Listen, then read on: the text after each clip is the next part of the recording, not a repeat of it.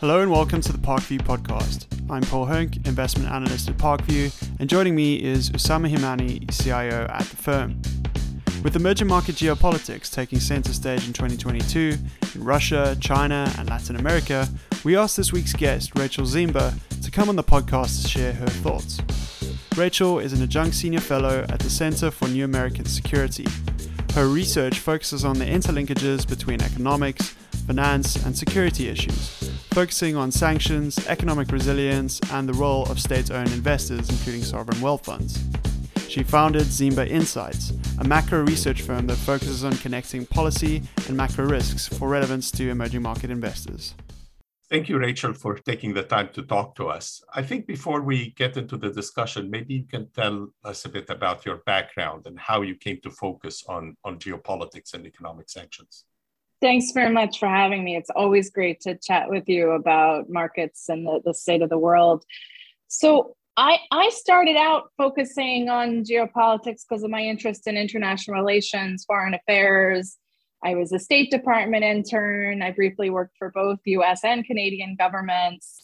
But I quickly became interested in the intersection between international relations, international economics, the way in which political dynamics were impacting economic and market decisions. And so early on, when I started working on Rubini Global Economics, I started to track petrodollars and sovereign wealth funds. So the involvement of state actors in capital markets, tracking energy revenues, in a sense, in the ground, or sort of out of the ground as and the like. And from there, I think it all stemmed. The sanctions piece and restriction, I think, came naturally because I was tracking the energy markets and government flows, and so quickly had to learn what these measures were vis-a-vis Iran, and then more recently, Russia, a whole variety. But in my mind, sometimes people ask me, well, how can you be an expert on things like sovereign wealth funds, sanctions, all of these? And I say, at the end of the day, the common interest is really around how governments are trying to mold and shape markets, use their tools for restriction, use their tools for sort of positive additive change, trying to develop things as well. So in a sense, it's on a continuum. And then, of course, geopolitics being so important to global macro, but especially to global commodities and the energy trade, I think naturally connects. So let's get started on what's really the key geopolitical story at the moment.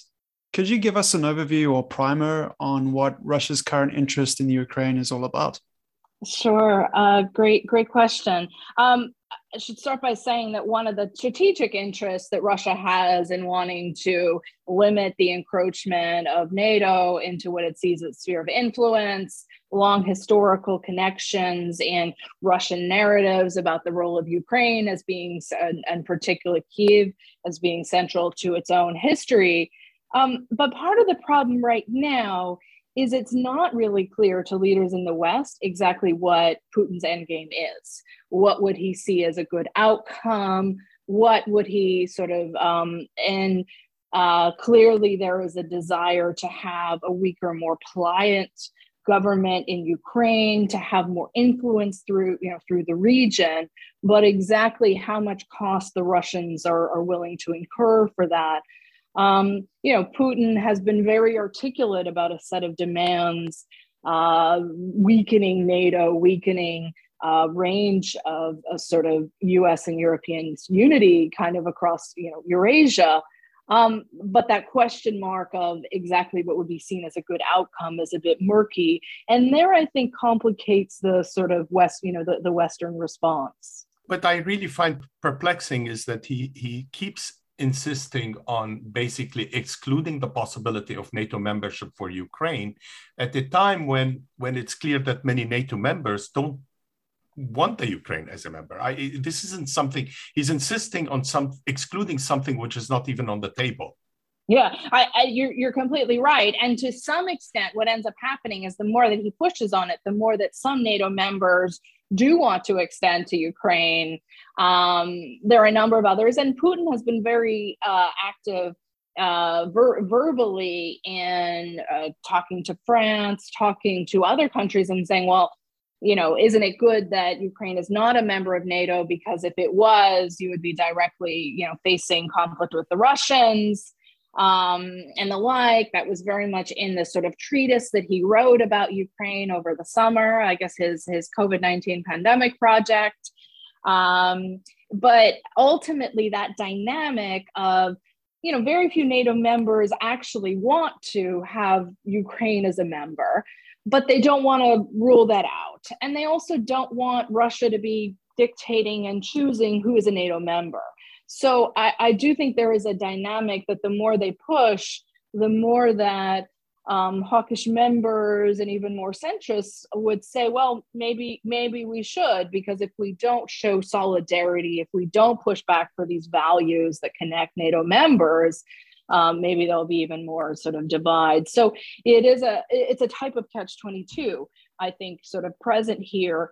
And I think it's a threat that, is backfiring to some extent. While we haven't seen full creation and consolidation of NATO into a fighting force, we have many NATO members who don't want to supply military equipment to Ukraine directly. We have seen quite even more pacifist NATO members sending troops and equipment and, trying to bolster NATO members, particularly in the Baltics, to a degree that I don't think Putin anticipated. And that, I think, has sort of is one of the reasons he might be looking for an off-ramp. The question mark is more whether the sort of increasing sort of push, particularly from the US Congress and the like, might box him into an extent where he thinks that some of the economic costs will be there regardless. Is it at all possible that Russia's real agenda might be less NATO related and could be something else completely together? Something like potentially an interest in Belarus? I would say that Russia does have a variety of interests in the region. But the net result, Belarus for a long time was playing the West off against Russia. Has very much, I think, chose to be in the Russian camp. Dynamics of the coup there and sanctions that, very much transatlantic united sanctions against Belarus have, if anything, made it much more reliant on Russia. In practice, the interconnections between the countries are much greater. I think to some extent, the pressure on Ukraine, I think is just part of a reassertion of a sphere of influence. More generally, I think we can look and say that Putin has, had a long-term vision of trying to sort of restore Russia's influence in neighbors and maintain it, but also has been very opportunistic and in foreign policy, but also with energy policy. I think we only have to look at some of the events in Kazakhstan earlier this year to see a dynamic where a sort of local protest turned into an elite struggle, turned into Russia-backed CSTO forces reinforcing the government and sort of coming down, at least for now, on one side of that equation. But the net result has been more meaningful Russian influence in the country. How far that will go is an open question. China's still a major trading partner. There are still some Western interests there. But overall, I think we look at a picture where Russia as provider of capital, Russia as standard setter, as sort of provider of migrant jobs through a variety of the region. There's a range of influence, and the other set of interests that are underpinning this are also one around Russia's energy dominance. Right. While the U.S. government might overstate how much revenue the oil and gas industry brings to Russia today, they do have some numbers that maybe date back to 2014. Still, Russia, major oil producer, major gas producer, Obviously, Europe very reliant on those supplies, in some ways even more so. Russia sees some degree of an existential threat coming from the way in which Europe and to some extent the US are defining the energy transition. Russia would be a country targeted under CBAM, the European Carbon Border Adjustment Mechanism. They are facing more challenges getting capital to develop new LNG projects. Even some of those ongoing, like LNG2, have struggled to find some of the financing as European bilateral and national financing institutions have said, well, we don't want to fund fossil fuels anymore. So I think there is a push. Russia could benefit being part of, for example, more green hydrogen production, batteries, a wide range of critical minerals. But right now, I think they see some of the new rules and regulations and systems coming out of Brussels, coming out of, to some extent, Washington, as being a threat to how they do business. And at the same time, we have seen an energy and power crisis in Europe that is partly, again, Russia has, sort of exacerbated some of that via refusing to, sort of by only providing what was contracted long term, not providing the spot market, not refilling storage. There are a variety of stories here, but I do think some of the pressure and dynamics were, of course, tied into Russia wanting Europe to approve, or Europe and especially Germany to approve Nord Stream 2, which in turn would reduce their reliance and the leverage of Ukraine. So I think there are multiple interests at play here, but Russia is trying to sort of be opportunistic where, sort of where they can. It's interesting the way you're putting it, because as the relationship gets more adversarial, Russia is in effect excluding itself from involvement in new technologies and new projects in which it can be an important contributor to Europe's energy security and Europe's energy future, right? I mean, it's almost it is behaving in a way that's leading people to just diversify away from Russia. Suppose a year from now we're looking at the paper and we just read that Belarus and Russia have formed a federation, and suddenly Russia is a much bigger country and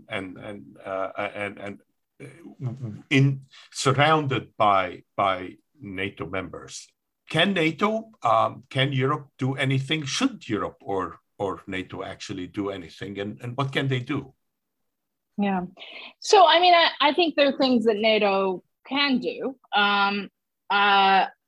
I think the challenge vis-a-vis Belarus, but also vis-a-vis Russia, is that the kind of things they can do are far from costless to key NATO members, particularly those in Europe, but even, even the US and others that are more remote. Now, some of that is because some of the easier measures were done economic sanctions wise, and that's not the only set of tools, were done in the past. Russia has become more resilient to sanctions. There are costs.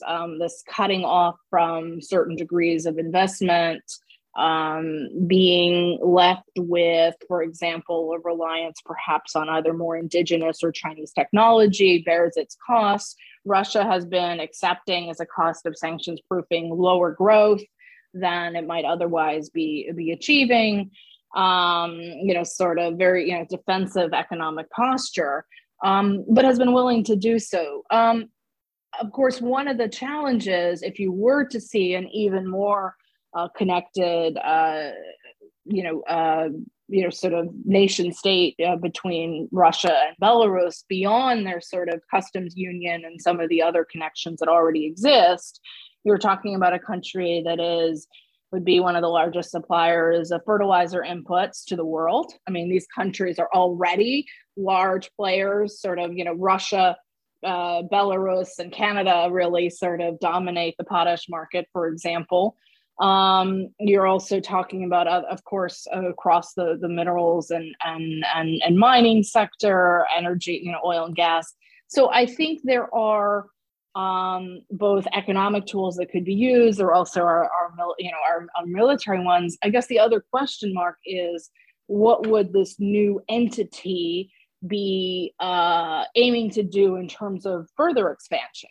Right, we already saw Belarus trying to weaponize migrant flows, inviting people from Afghanistan, from the Middle East to come to Belarus and amass on the Polish border.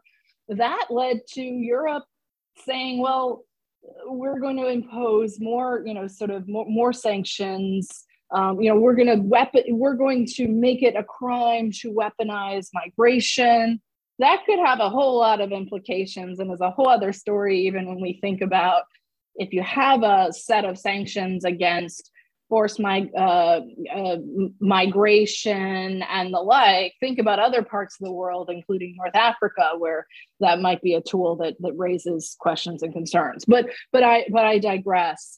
There are tools, but there would be cost to using them, as indeed there are costs to using some of the tools that the transatlantic partners are really trying to set up and threaten in case of further invasion of Russia into Ukraine. Keeping that coalition together is very much sort of priority number one for the Biden administration these days. And they face challenges both within the alliance, but also within the US domestically, both those that think they should be more aggressive and those who think they should be less aggressive. You got both of those camps in definitely in the Republican Party these days, but I digress.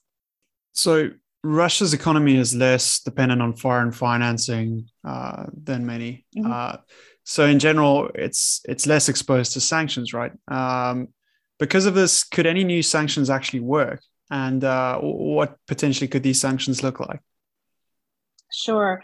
So one of the challenges when we think about sanctions working is it's much easier as an economist to sit here and I can say, well, this is how it might impact their balance of payments. This is how it might impact their flows. It's a lot harder to get at, does it work in terms of policy change, right? And that leads to a whole sanctions literature about when does it really work? What are the externalities? What are the sort of intended and unintended consequences? In Russia's case, as in other countries, you see in certain increase in the power of dominant actors. So, for example, some of the larger state banks, some of the state sort of institutions, it impacts power balances. But could they work in terms of inflicting significant economic pain? Could they? Yes. Despite the fact of Russia's resilience, I'm thinking about sanctions that would be put in place on some of the medium-sized Russian banks. Russia's adjusted to some of the sovereign debt measures that are already in place, but it wouldn't be great if, for example, secondary trading on local debt and external debt was implemented. Some of the other measures that are on the table right now are export controls of microelectronics and technology. That's what I think one of the areas that the US still sees perhaps some asymmetric power vis-a-vis Russia.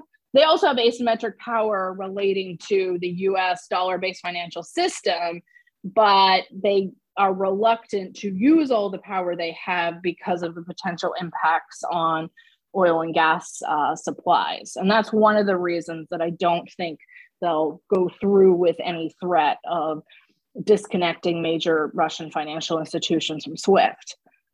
So there are measures. The question mark is that there could be a fair amount of blowback. Russia has had time to prepare.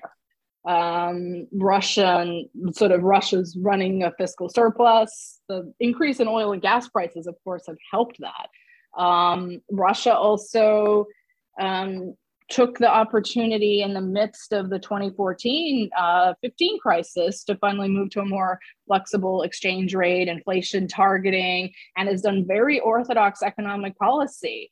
Really one of the standouts in many ways in emerging markets. Those of course have come with a cost in the nature of lower growth and lower investment and the like.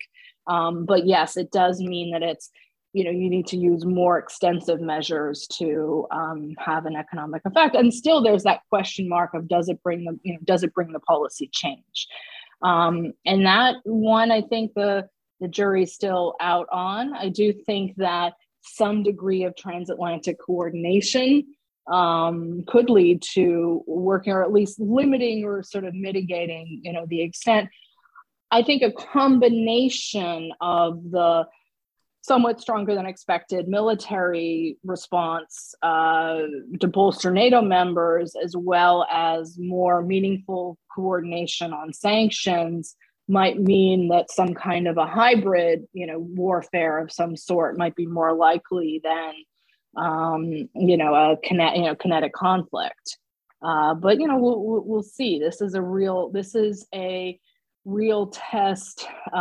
This is a real test both of sort of Russian interests and what they're willing to undergo, but also the willingness of European countries to use some of these levers, and particularly given that within Europe, there are real differences of opinion about what the triggers for any meaningful economic measures would be.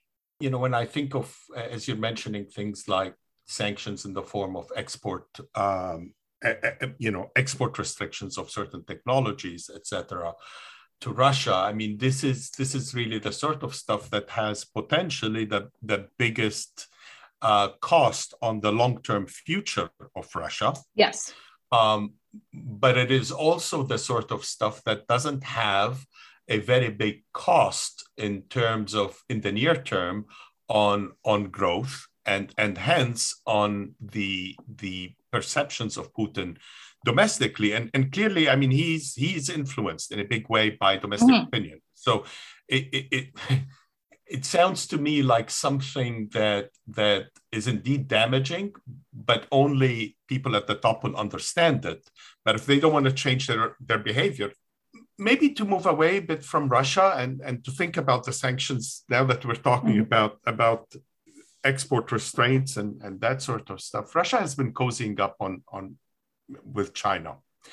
Does Russia have anything to offer China beyond energy? It strikes me, and maybe I hope this comment is not too flippant, it's a bit like a few years ago when we used to see these BRICS summits, right? These 4 countries would sit together, have a summit, issue a communique, but it's not clear what they have in common other than that they're big and emerging, and they have very diverse interests. So there isn't much depth to that relationship. So I'm curious to hear your thoughts.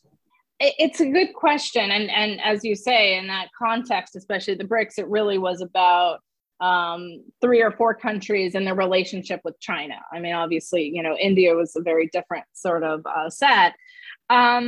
So there are some things that theoretically Russia could offer. So, beyond the sort of resource dynamics, but China's own interest in developing and staying cutting edge across a whole wide range of technology, not only sort of AI, but, production. I mean, Russia, even with the ruble at the prices it's at, is not going to be a source of cheap labor like Ethiopia is, or a place that one can sort of outsource higher, sort of more polluting, carbon intensive, industries. Though maybe there might be some cryptocurrency mining that is moving there. There's been a migration across Eurasia, crackdowns in China and Kazakhstan and maybe or maybe not Russia. But now I'm being a bit flippant. Ultimately, I think there is still an element where Russia is more reliant on China in the reverse, in part because China doesn't want to be too reliant on any one other country. That's particularly the case with their oil and gas and critical commodity imports, right? We see China explicitly trying to never become too reliant on Saudi Arabia or Iran or Russia or well, back when they used to produce more oil on the open markets, Venezuela.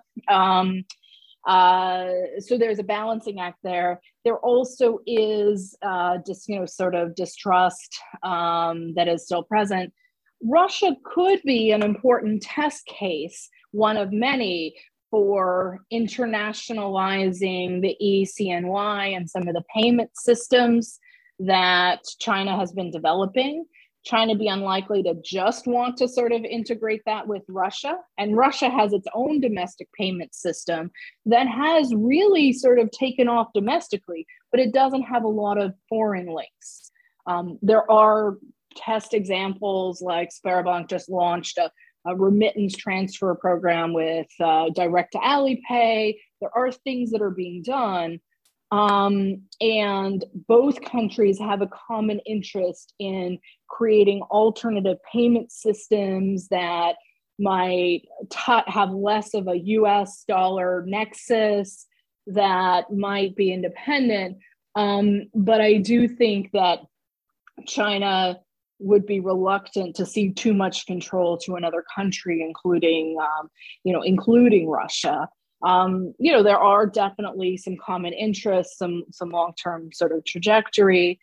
We haven't seen an awful lot, despite some of the basic materials and basic research expertise in Russia and in biotech and a variety of things. We haven't seen a lot of collaboration. It's notable that both countries rushed to, for example, create their own vaccines.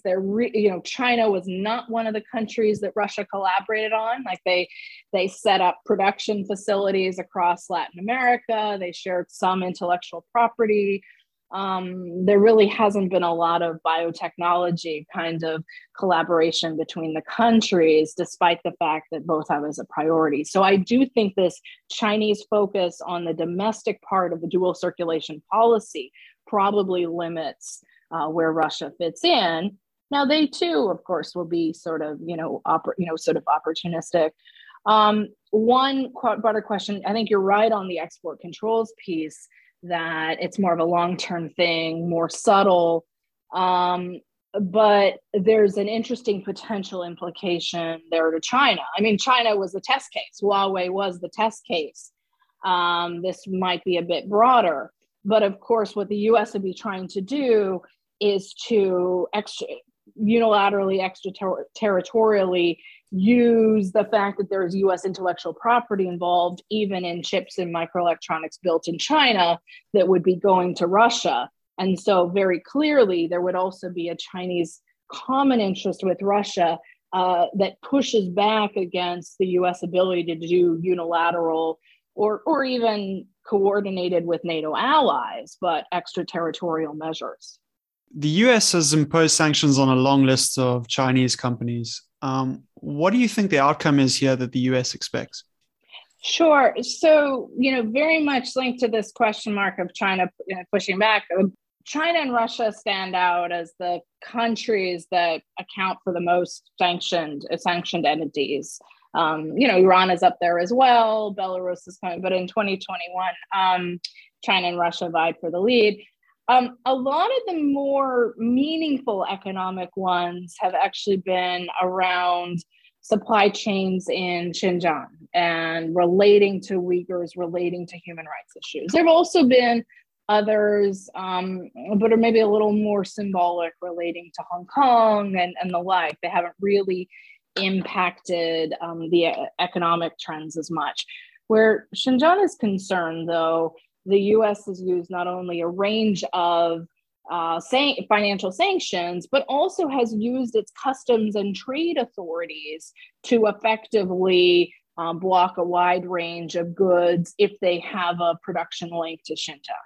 They've also set up, via sort of new legislation, even more expectation that companies know their own supply chains. Now, a lot of information is available in the public domain, but things are starting to get more murky. And I mention this just because the expectation that the US Treasury, that their counterparts in other countries have towards businesses to know their suppliers, to know the supply chains, to know if they might touch a designated entity or the like, there's a lot more compliance costs, and those are really sort of going up, especially as more countries get into the sanctions and counter-sanctions game. So I do think where China is concerned, there are a couple of different factors that the US is going for. Of course, there is an attempt to exclude forced labor from the supply chain, and the like. There's also a real concern about US capital supporting China's military industrial complex, right? A big part of the sanctions that were imposed in the Trump administration and then reimposed with a maybe more stronger legal backing in the Biden administration were about military linked companies, right? There have been delistings, there might be more delistings. The US is really trying to pay more attention to what's the outbound investment. Now, where China is concerned, that there are these foreign policy elements, these geostrategic elements, but there's also, of course, concerns about technology transfer, intellectual property, all of these, sort of bugbears. And so I do think there is this broader goal that they would like to have less Chinese inputs, especially those linked to the government and the US supply and investment chain. The challenge is that it's not easy to build redundancy in global supplies. And that if anything, you've actually seen an increase in the total volume and especially in the total dollar value of imports that China that China has sent to the US, or exports China sent to the US over the last 2 years. At the same time that if anything, China's bought less from the US or failed to increase despite the big phase one trade deal. So I think that element of sort of connection between not only sanctions, but also trying to remake trade standards and other things like that. One of the broader goals is this sort of pushing back on China's economic influence. And that's something that different, US allies, particularly those in Europe and elsewhere, have different perspectives on, right? So while the US might be trying to pour a lot of money into building more semiconductors at home, and Europe is too, Germany has a somewhat different perspective on their relationships with China. So there are areas where US and European G7 allies might have some common concerns, but they look at it a different way. Overall, though, I do think this is an environment where it's notable to me that measures that can be sold as combating China are among the few things that have broad bipartisan support in Congress right now. Uyghur Force Protection Act passed with a landslide. Both the House and Senate have voted on what's called the America Competes Act that spends more money at home to try to push out sort of goods from China. This is something that at least political leaders think that Americans want to do. Whether it will be sort of effective and how it will match with the other goals like fighting inflation, I think is much more mixed. It's that's something we're going to be watching. And I think from a market perspective, it just makes for both more compliance costs and so on. And it also could add, could add volatility as, it's harder to predict what the rules and standards are. It sounds to me, if we're looking at it this way, that what you're basically saying, it's in terms of, behavioral change, issues regarding labor, etc., probably not achieve anything. The sanctions are just there as virtue signaling, if I may use that word. Some of them definitely, yeah. Yeah, right. This is what it is. But totally. Some increased cost to businesses, but not a whole lot more. I mean, realistically, what can we achieve as an outcome? Not a whole lot more. Is that a good way of summarizing? Quick thoughts on that point. Yeah, a lot of the, especially human rights related measures, there are a number that are virtue signaling, especially those, if any, from some of the sort of US allies and the like. That being said, I do think there is something I'm watching for closely, which is the implementation of past measures, particularly around the silicon and polysilicon supply chain out of Xinjiang, that is theoretically blocked, but a lot of it comes not directly to the US. It goes through Asian countries, South Korea, Southeast Asia, elsewhere, in making some of the solar panels. There is a question mark there. And then, of course, even if it, quote unquote, has an impact, what's going to be the impact on US other priorities? So I do think this use and recourse to more sort of territorial-based restrictions, this empowering of Homeland Security and customs, authorities will definitely sort of gaunt the system to some extent. Now, what I think, and it's a long-term dynamic, I am always a little bit more glad to see when the US is willing to sort of use tools that are trying to strengthen human capital, strengthen sort of long-term productivity at home, rather than just trying to say, well, we want to restrict, we don't want to have these materials come in, but these things don't change overnight. And so I do think one of the things that's happened, and we've seen this more in the Biden administration than Trump administration, but maybe it was shifting, was this, let's invest more in STEM R&D. Let's invest more in some of these, critical technologies. Getting off the ground is tough. And it's a long-term, dynamic.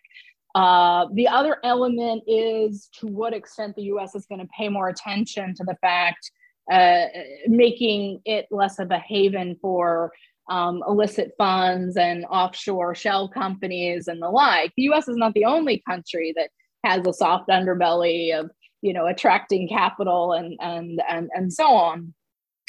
But there is sort of a question mark of which capital is cracked down on, whether there will be, whether there's, whether cracking down on some areas make it more difficult to fund sort of technology projects, how much a lack of cooperation with Chinese entities might reduce intellectual property theft, but might also impact sort of research and other dynamics. None of these measures are costless, but I do generally think that efforts that try to focus on productivity growth, on sort of addressing some of the infrastructure gaps, those are going to be the things that pay the most, the most dividends. Maybe we can step back from China, and this was a very interesting analysis, and talk more broadly, since we are on the topic of sanctions, regarding U.S. sanctions in other regions. And here specifically, I'm thinking of the energy market and Venezuela, Iran, other countries where sanctions have had a much bigger impact in terms of production. Have been more effective, I should say. I'm curious to know what your thoughts are about where things might be going in view of where the oil market seems to be heading now. What are the prospects for changes on that front that might lead to increased supplies? Yeah, it's I think when a lot of people look at it, they say, as the Biden administration gets more and more worried about gasoline prices, I should say, petrol prices, they're worried about gas prices as well.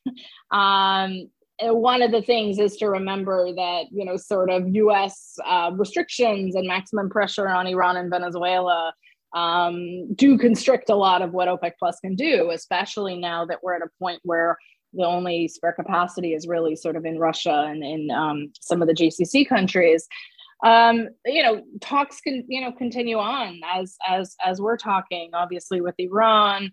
They're really running up against a deadline. I'm sort of still in a I'll believe it when I see it mode, just because I think that there maybe has been some move where Iran's concerned, a willingness to return to the JCPOA, softening domestic pressure. If anything, the sort of rhetoric in the US is from Congress has hardened, partly because of what's going on with Russia, right? The number of senators that want to review return to the JCPOA has gone up. But there is a sort of this is something the Biden administration came into office hoping to kind of, reset in this way to address other regional issues, and definitely ramp up and return of Iranian,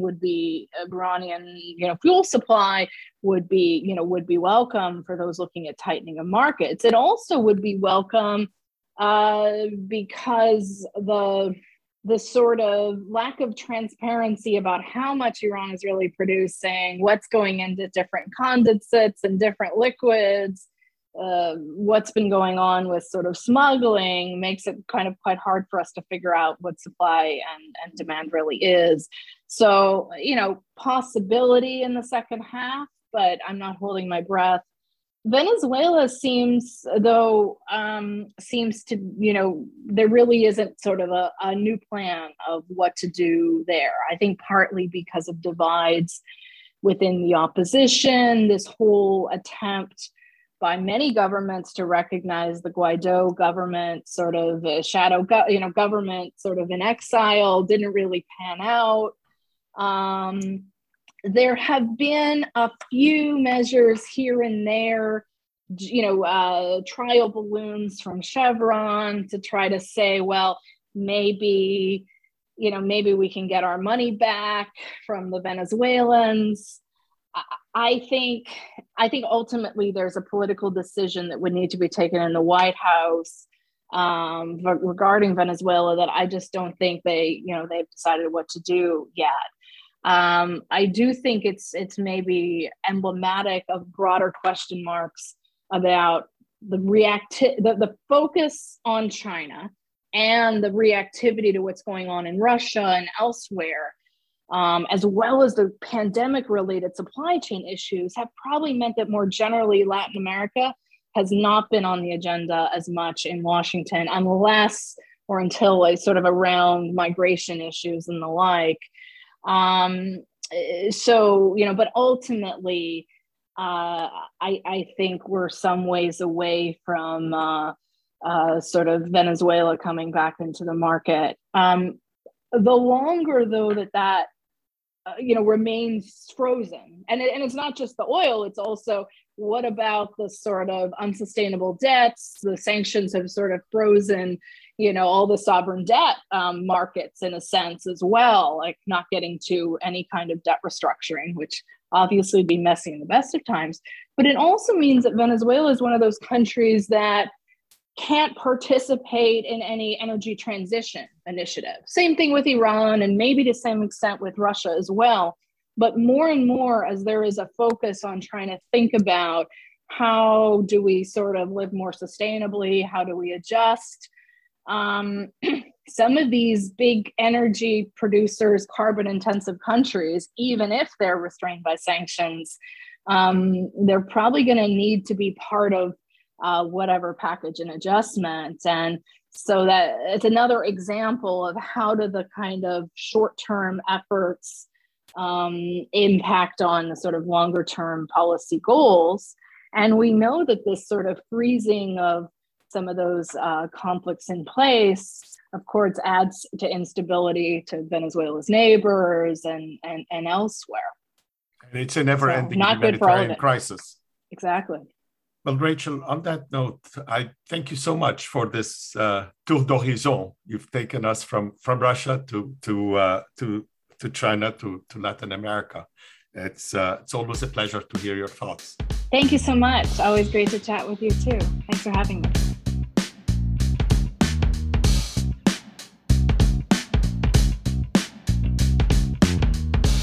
This podcast is for informational purposes only and should not be relied upon as the basis for investment decisions.